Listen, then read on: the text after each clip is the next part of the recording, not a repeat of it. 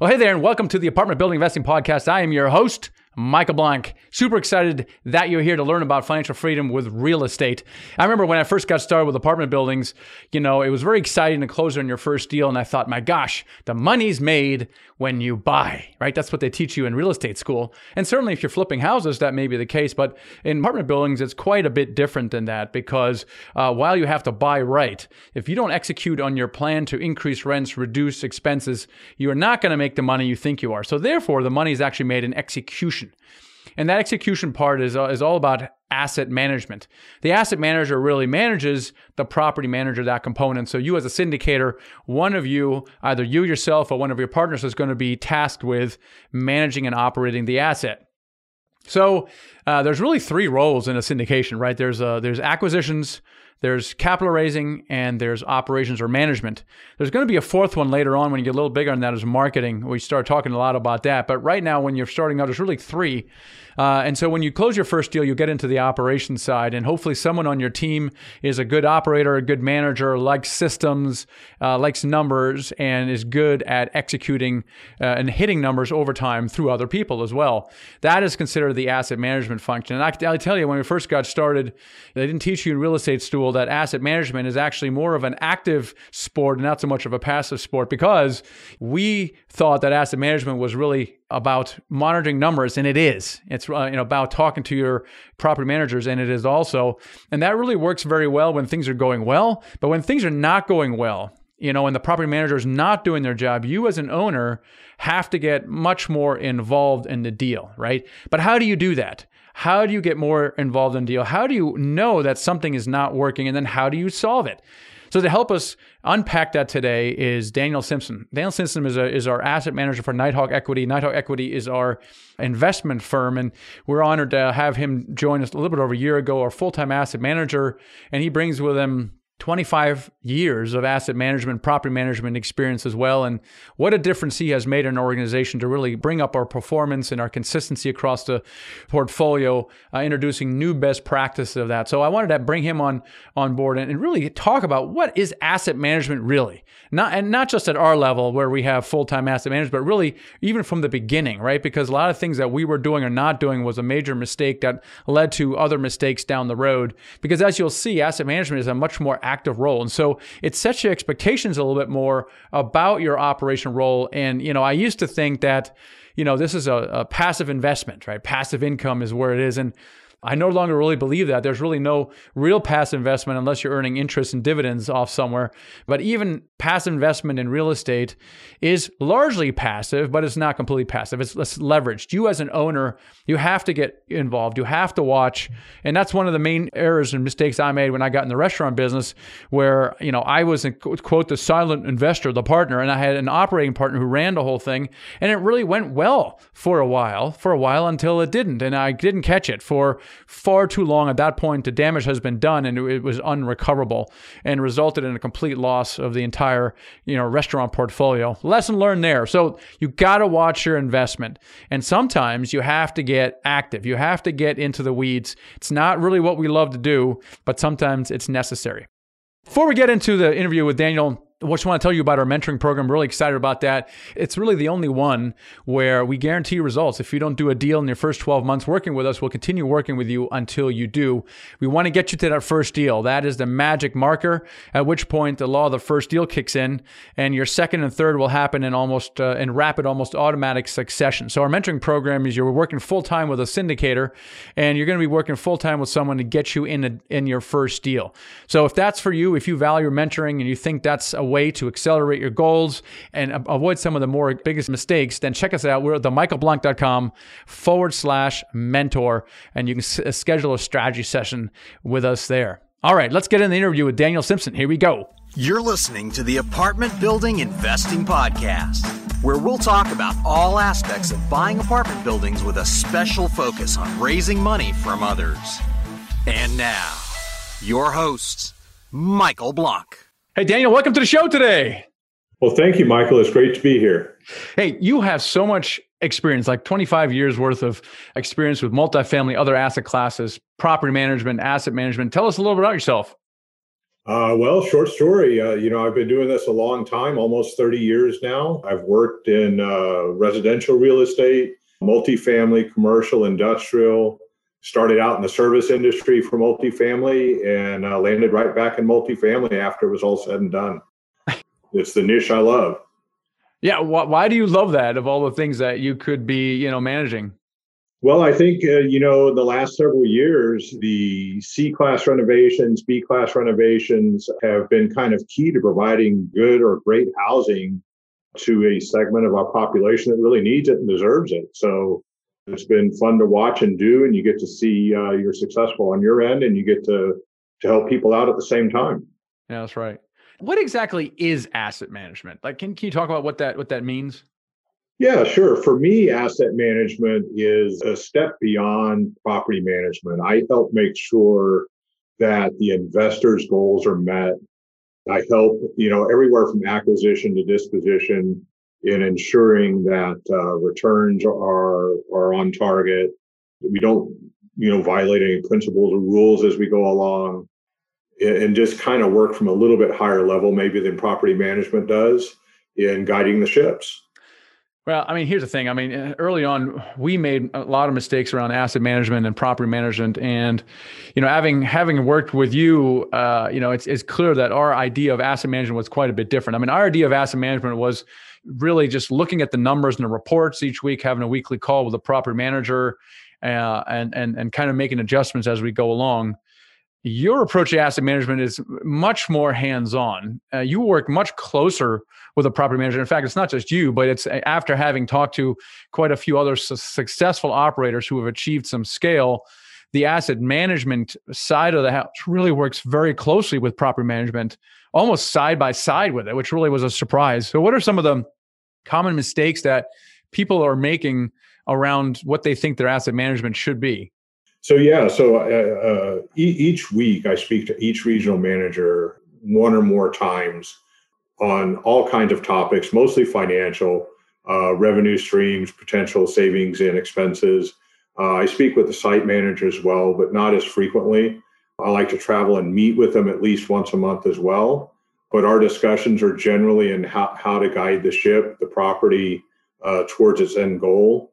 I help work as an in-between and explain the investors and ownership's goals for the property and help direct on how we can get there, both for the revenue and the expense side, as well as appearance and projects on the property. So the ideal scenario is what you just described, which is you have your weekly call with a regional who affects typically one or more properties that you may own. And you're really talking about, hey, what do we want to do with this property? Where are we now? Where do we want to go? So we're all clear on what we want to achieve, what our goals are, and how we're going to get there. And then presumably the regional then works with the local manager to get that done. Now, that's in an ideal scenario, right? But we had some properties that were far from ideal. And my sense is that we got a lot more involved, not in the weeds, frankly. Not just at the regional level, but at the property management level and even lower, leasing, possibly construction. Talk about when that becomes necessary and maybe some examples of where we had to do that and how we did it. Sure. So a lot of time is spent in accounting and looking at the numbers for properties. And over time, there's some key indicators that you notice, whether it's a turnover rate or a higher than normal vacancy or a lack of success in leasing. And there was one property recently in particular where we were experiencing severe collection issues. And it turned out that by sort of forensic accounting, you could tell that things weren't being done timely in the books. For example, the move-outs weren't being timely entered. So they were controlling their occupancy on paper by faking the books, basically. So if a tenant had moved out on the 30th of the month and the reporting date was on the 1st, they might wait until the 2nd to report the move-out in the books, making their occupancy look higher than it was. So part of my job as an asset manager is to look for things like that. We do it as well on acquisition, looking at comps, et cetera. Yeah, so let's focus on something. We had, it really comes down to people every time. If you look at every problem we have, it is literally a single person at some level that causes essentially problems down the road. I remember one time we had issues with leasing, right? Just getting people to pick up the phone, getting the leasing manager to pick up the phone, showing property, being responsive, literally being able to lease up units. And we really had to get in the weeds on that. Maybe talk about that. Sure. Yeah, absolutely. So, everybody has a box to rent, right? And it's the people that actually do the renting. And, experience will tell us that over the years that tenants rent from the staff. They don't rent the apartment itself. And when you have a bad apple working on the staff, it's a problem. And we did experience that. I mean, we had traffic that was either that wasn't qualified, or the leasing staff wasn't able to get to closing. And occupancy just plummeted. So it was part of the asset management's job, and in actual partnership with ownership, in finding somebody that was a really good closer, that personality that we needed for the office. And that's really more into the weeds than you should have to get. And in that case, it turned out the problem was a little bit higher up. And we really, dug all the way down, like you said, the leasing and maintenance. And I think got it all cleaned up and got the good people in there in tandem with the management company. Yeah, I think the sequence is you're looking at these numbers, right? You're looking at different reports, right. You're noticing trends, patterns, things, and you ask questions. And in your case, you sometimes go pretty deep with a question, and you tend to uncover things. And a lot of times shining a light on it is enough for them to kind of fix it. But other times it's not. And this was an example where the leasing was just awful. And we're like, oh gosh, the leasing manager is bad. We should replace the leasing manager. But you're right. It wasn't, while it was the leasing manager, it went higher up. And it wasn't just a manager of the property. It was actually the regional that and we're like, how can this be? A very competent person manages 6, 8 properties. And the culture that was being set by that person was so bad. And the only reason we knew that is because this property management company, managed other properties. And we're like, well, they're doing a great job here, and they're doing a great job there, and they're not doing a good job here. And it's like, really, what is the problem right now? But in that particular case, it was really something where you and ownership, partners were like, dude, we got to do something. We can't just sit there. And yes, one solution is to fire a property manager, right? And we certainly talked about that, and we did it, in fact, and we'll talk about that in a second.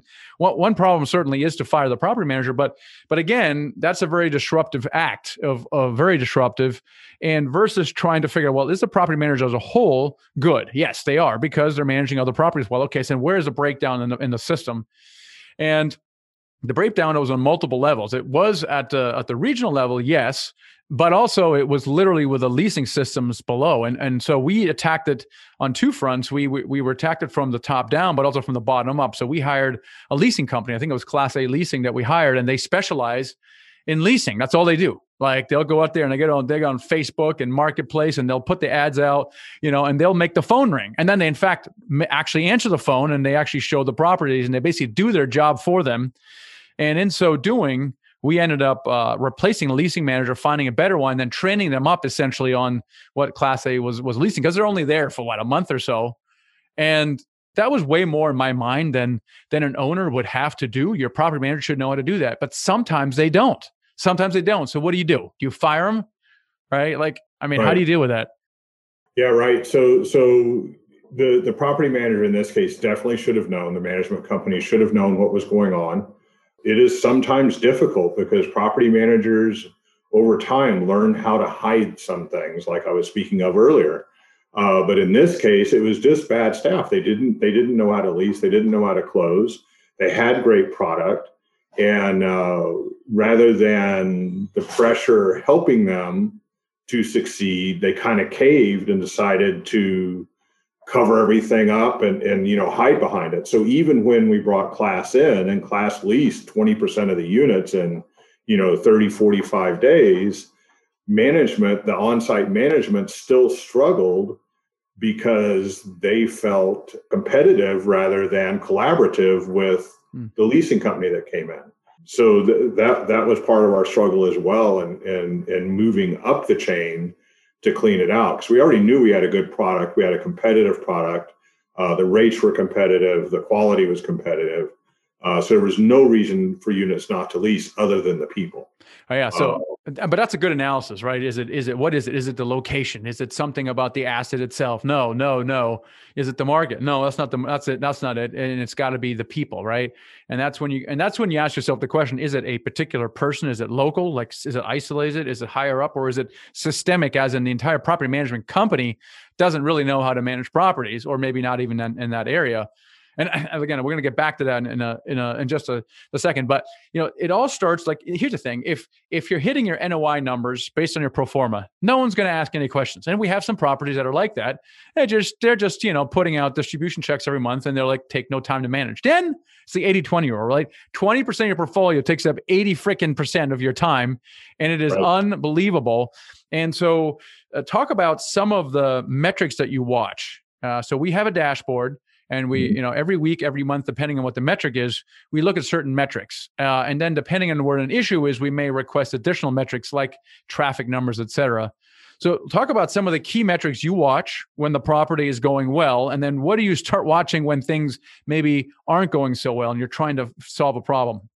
Sure, absolutely. So like everyone else or every owner, I look straight at the NOI first. And I look for consistency across the board in the NOI. I look at occupancy, physical and economic. I look at that on a regular basis because it's really cool to have 100% occupancy, but if only 80% are paying, it's a problem. And unfortunately, you can't see that with the NOI, right? So your NOI can remain fairly stable, even though the economic occupancy may be dropping, because you may have another source of income, you may have new tenants paying additional money, whatever it is. So watching all of those together is really important in telling what's really happening at the asset. Another place I like to concentrate is in the age delinquency. Right now, it's problematic because of the CDC guidelines or rules and local rules regarding eviction and collections, as well as the P&L. I like to have access to a live P&L. It kind of shows me what's going on at the property. It lets me know how much attention the manager might be paying to it when I look across and I see a missing bill or something. So I monitor, a little bit of everything, but those are the areas where I concentrate. And leasing, of course, what kind of closing ratio they have. If they have 20 prospects come in the office, but they only get one lease, why? Is it because we don't have the right floor plan, or is it because the product isn't what they're looking for, or is it the rent, or is it the person doing the leasing? So those are all things I look at routinely at every property. Now, how do you know this, right? Because you call up the leasing manager and they're like, yeah, I'm doing a great job. Or they're saying, well, the units suck. Meanwhile, they suck, right? Like, how do you know? How do you discover the truth? And let's pick on this leasing problem. I mean, leasing is, I think, is one of the hardest things for property managers to get right. How do you discover what the problem is? Well, I always start with the people because, honestly, a good salesperson can sell anybody anything, right? And the same thing happens with leasing. If they like the people in the office enough, they will rent an apartment from you. But, it really is. It's looking at the comps, what's in the area, and getting a hold of that, and then communicating that that information to the office staff. If they know that I know what the other apartments are leasing for, then that kind of shortens the conversation a little bit, right? They can't say, well, it was property A down the street because their rent's cheaper, because I already know what's going on in property A. So that's kind of where I start. And, from over time, what a closing ratio should look like. Well, that's right. What the average should look like. And the other thing, you've done for years, and we haven't, until a couple of years ago, is you do secret shoppers, right? Talk about how you use secret shops. Yep. So absolutely. So secret shops involve a couple of different things. I do use a service a lot of times, and that service can do online, by phone, or in-person shops. They record audio. They do video if you request it. And it can be very telling as to how a leasing office behaves and how a property is operating. It's a very, very good thing to do periodically, quarterly, semi-annually at least. And then also, just having one property from one portfolio call another property. I did that the other day, and they actually did fairly well on the phone call. I was surprised because the property they were calling was having some difficulty. So the next step is to do it in person and see how they do with an actual showing. But it gives you really good insight as to whether or not the leasing staff is performing as they're supposed to. Now, I remember when we buy a property, I mean, you're always trying to optimize various parts of the business, and we kind of rotate the focus a little bit. My sense is after we buy a property, we tend to focus mostly on the revenue side of things, on vacancy and collections, and just a lesser extent on other stuff like expenses or work order turnaround, that kind of stuff. Is that about right, you think? Is that kind of the sequence that you would advise as you get into a property? Or what do you focus on, let's say, Q1, Q2, Q3, Q4? I would. So I think you're absolutely right. Revenue is key, right? It's really hard to manage by expenses. Trash costs what it costs. You can't really change that much. But you can certainly add $10 here or $5 there to each unit. Whether it's pest control service or lost keys or penalties for dirty balconies or whatever it is. And then you can search for other revenue sources that help increase the NOI and the value of the property. You know, as time goes on, you want to look at your contracts, your trash contract, cable, phone, especially when you acquire properties. They seem for some reason, they have this abundance of contracts, and you want to try and reevaluate those and change them as you go. One I saw the other day had 3 layers for phone service. I mean, can't you just call AT&T and get a phone? Why do you need 2 other people monitoring your service for you? And so you're absolutely right. I mean, revenue first, expenses second, and anything ancillary after that. Yeah, and then I think we rotate the focus. We're always trying to focus on something. So once we have, let's say, our 90% occupancy and our revenue numbers, we're like, okay, we're pretty good here, right? Let's focus on the expenses. You know, what do our expenses look like? And you do have to watch the expenses. You know what kind of your budget is. Typically, that budget is crafted with a property manager, and every month we're getting reports with what the budget is and what the actuals was. And then we would really like a narrative. My gosh, if the expenses are over, we'd like to know why. So talk about a little bit how you might be able to manage some of the expenses. Right. So that's true. And that is one really good reason to have an asset manager is the management company will manage to the budget. The asset manager can help push the expenses down, help push the revenue up. Because when the property management company sees that they're on budget, all is great, right? They've done exactly what they said they would do. Not a bit more, not a bit less. So on the expense side, just watching to make sure that we aren't overspending on just specific items that might be expensive, or that we aren't repetitively spending on something small. The other day, I found a camera bill for $248 per month for a property for 1 camera. And, my question was, what the heck is this for? So it wasn't in the budget. I'd never heard of it before. And it turned out it's actually a really good idea. It's watching a dumpster. And every time a resident dumps in that dumpster, they're not supposed to use it, they get fined. So they're actually making the $250 up in fines each month. But watching for those little expenses, things like that change, you can see them on the P&L or the GL or the general ledger. It's really helpful.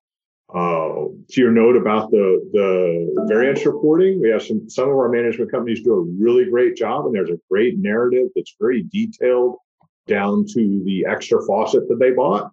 And others aren't quite as detailed. So you kind of have to dig in and ask the question, well, why did you spend this extra $3,500 in maintenance or in supplies? What was that for? I think it's good to ask questions. You mentioned something earlier that you really like to have live reporting, and I agree. Back in the day when I first got started, there was much less live reporting, and you would, frequently to get a PDF, whatever, the second or third week after they close the books, and you get this report, and you got to weed through it. You can't click down, you can't drill. So it was a lot more onerous to try to figure out. But now with all the software out there, and even the halfway competent property managers have these software, and they're entering stuff real time. And so when you look at expense, it's kind of like when you're using QuickBooks software, you can drill down on the expense, sometimes even to the invoice. But I think you're right. You have to ask questions, even just doing an audit on just picking a particular line item and go, hey, show me the invoices of this thing, right? And you want to keep your property manager honest. Absolutely. Yeah. Asking the question lets them know you're watching, right? And you're absolutely right. It's really cool. You can take a P&L or a T12 or a GL, and you can click all the way down to the invoice on most property management softwares now and see exactly what it was for. But it's still important to ask that manager or that regional manager about that expense so that they know that they're being watched. They know that somebody's keeping an eye on what's going on. So talk about the in-person component. How frequently do you visit properties? And then what do you do on these visits? Yep. So I visit at least monthly. If there are issues or projects going on, I'll visit more frequently as needed. I spend my time walking vacant units, visiting with all of the staff.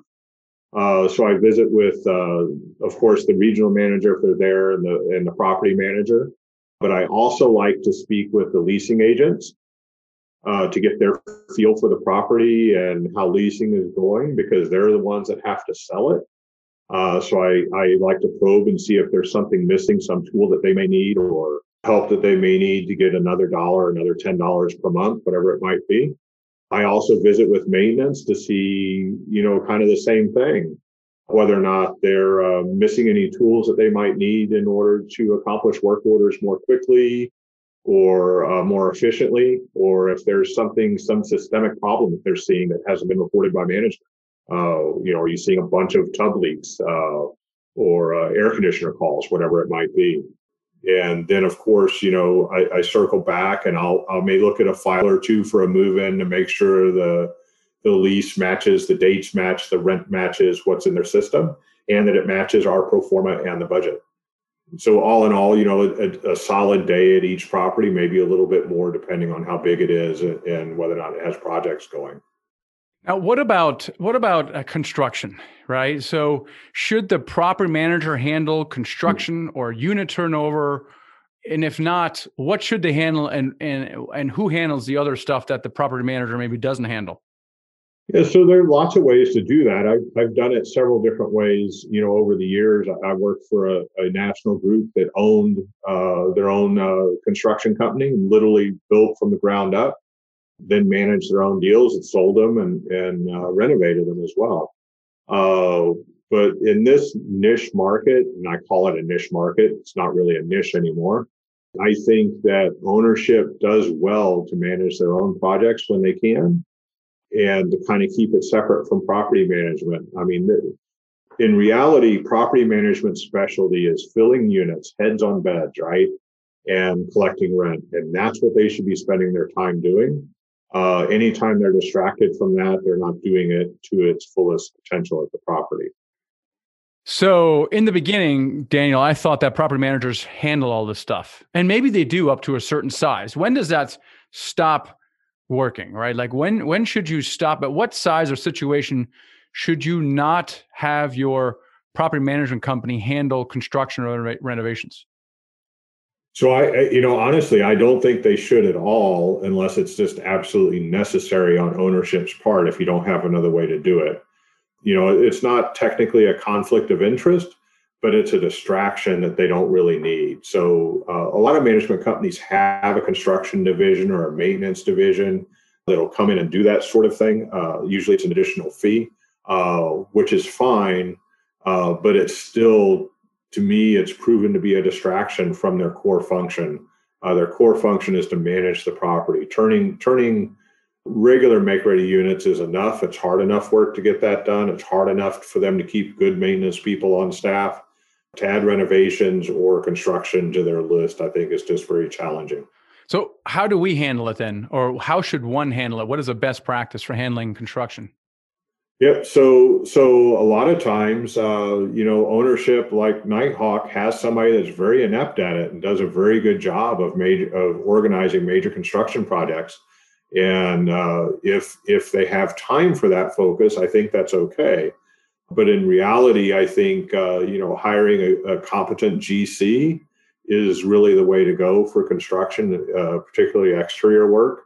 If you're going to be hitting, 250,000 plus, you need somebody that works with AIA forms in order to get your draws correct and your funding back from your lender.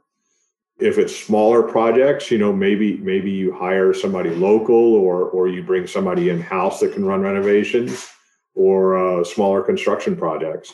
And that person would act as your GC, and then they would hire subs or individuals to complete the work. can the property manager help? So what I'm hearing you say, first of Yeah. all, is don't have the property manager handle the construction. In other words, you want to have a general contractor or a specialist who handles a particular thing. So let's say roof or parking lot or Right. interior renovations or siding. On the other hand, we kind of got into this, Daniel, of course, with being the passive owners, right? Right. So you want to find a balance between the two. How might the property manager be able to help the owner handle construction? So I think in the beginning, the property manager should sit in meetings and have some input into the project, its scope and timeline. And then it should almost be, the property manager hands the GC or the renovation person the keys, says, here you go. And then they get them back when the work's done, basically. So again, you don't want to involve them any more than you have to, because you don't want them distracted from their core functions. So if they are constantly having to do things for renovation or for construction projects, they're not going to be collecting rent, or they're not going to be leasing units at the same time. They can't do both. I think it's important to try and separate those.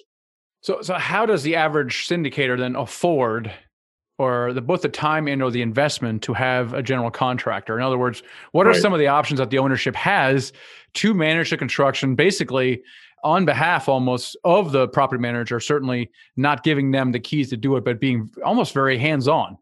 Is there a compromise in some way? How could an owner do to handle that well? So I think you choose a property manager for your property, your newly acquired property. You choose a property manager that's experienced in that market.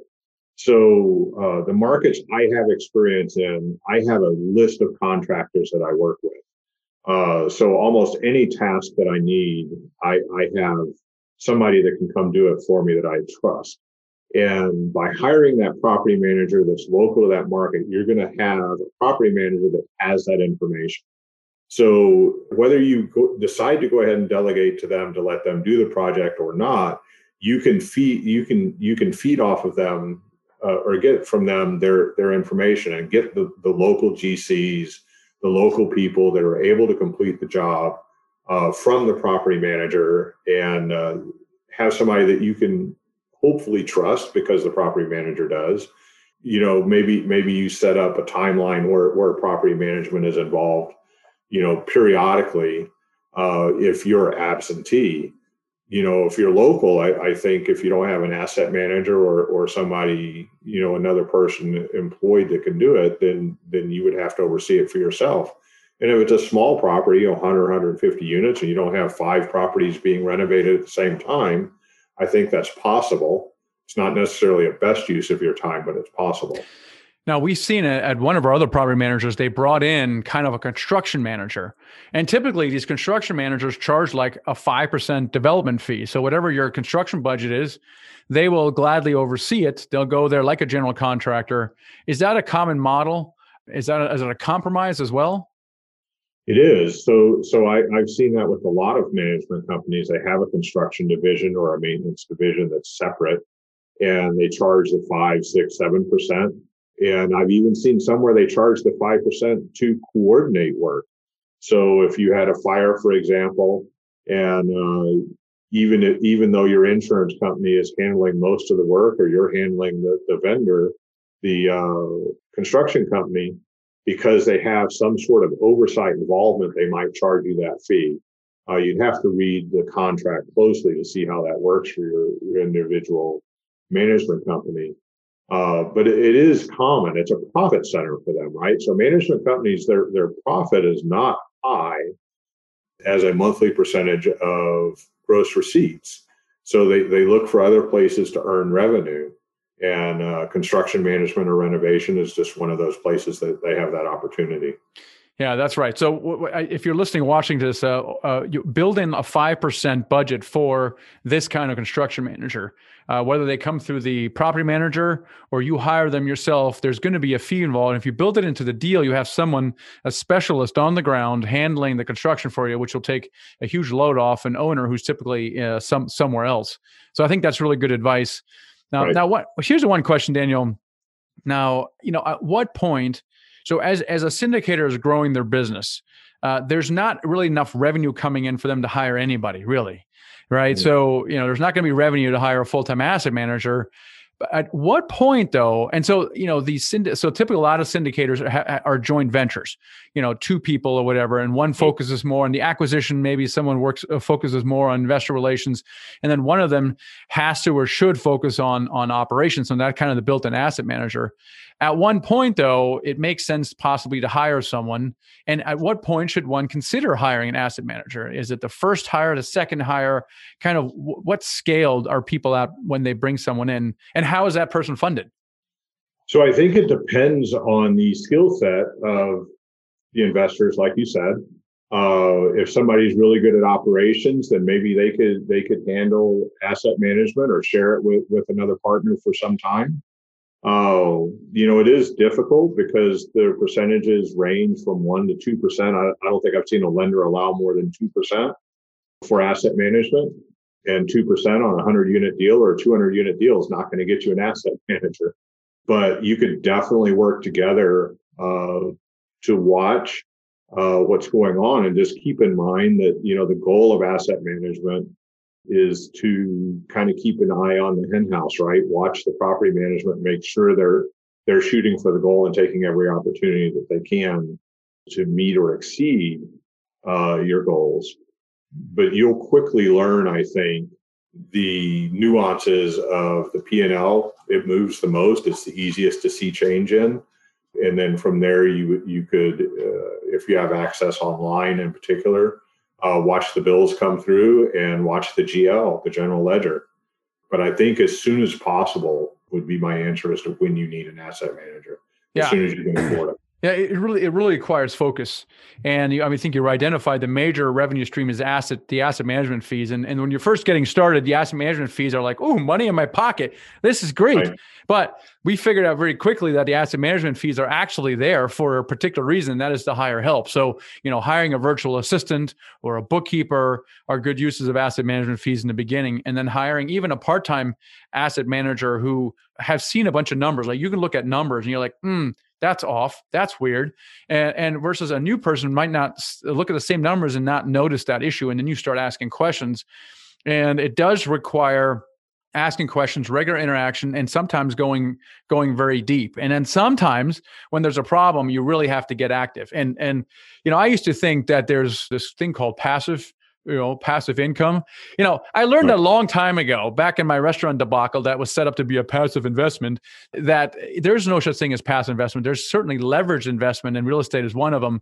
But an owner, a syndicator, should never be so passive as to not know what's going on and to get involved when there's an issue. And so I think you've really showed us that asset management is not a passive activity. It's not looking at a bunch of numbers in a spreadsheet. It's much more active than that. So I appreciate that.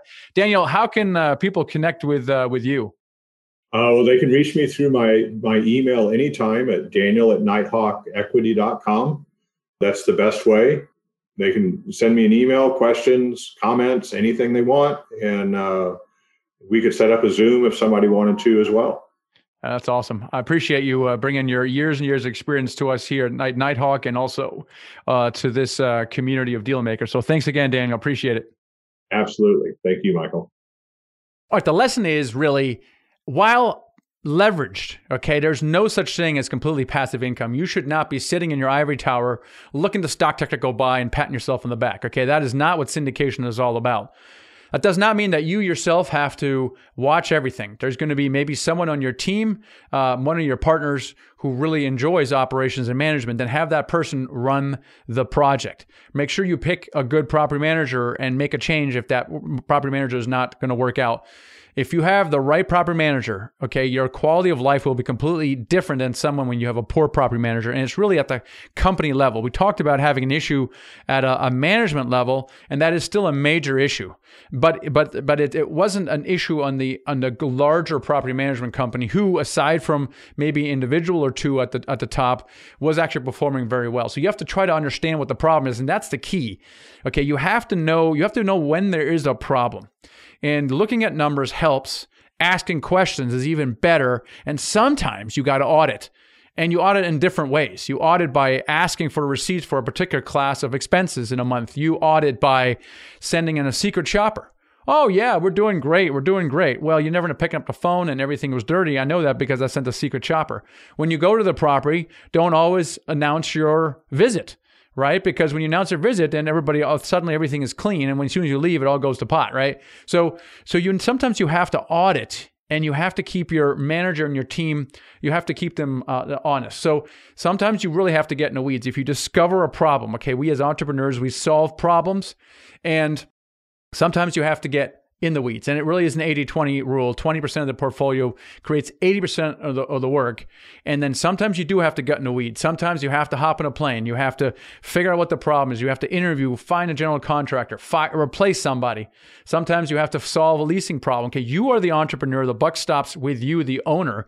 And sometimes you do have to get involved. It's like that in any business. Certainly delegate as much as you can, but sometimes you have to get involved. You have to be prepared for that. I'm not saying you should do it all the time, but you have to be prepared to do that.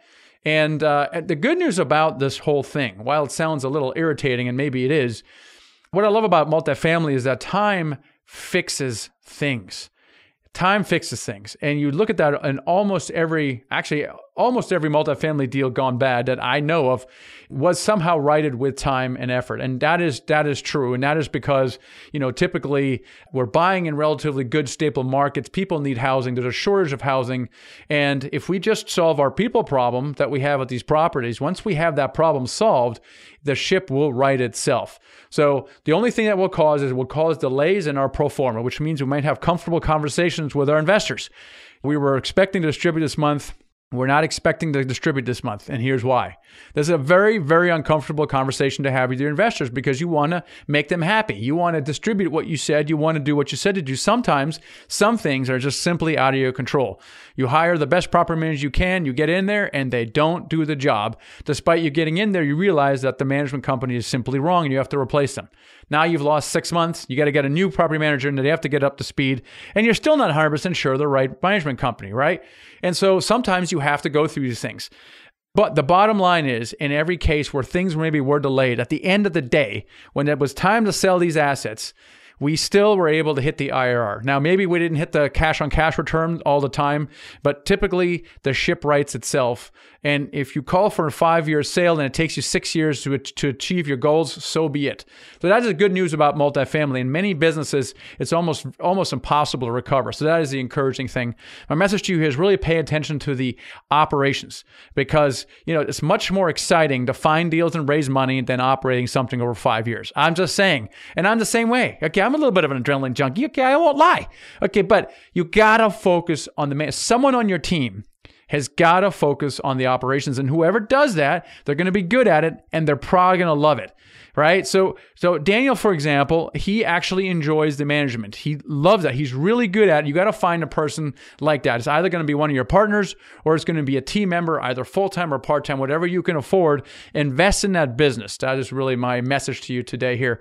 If you're interested, you're listening to this and you're like, this is great, Michael.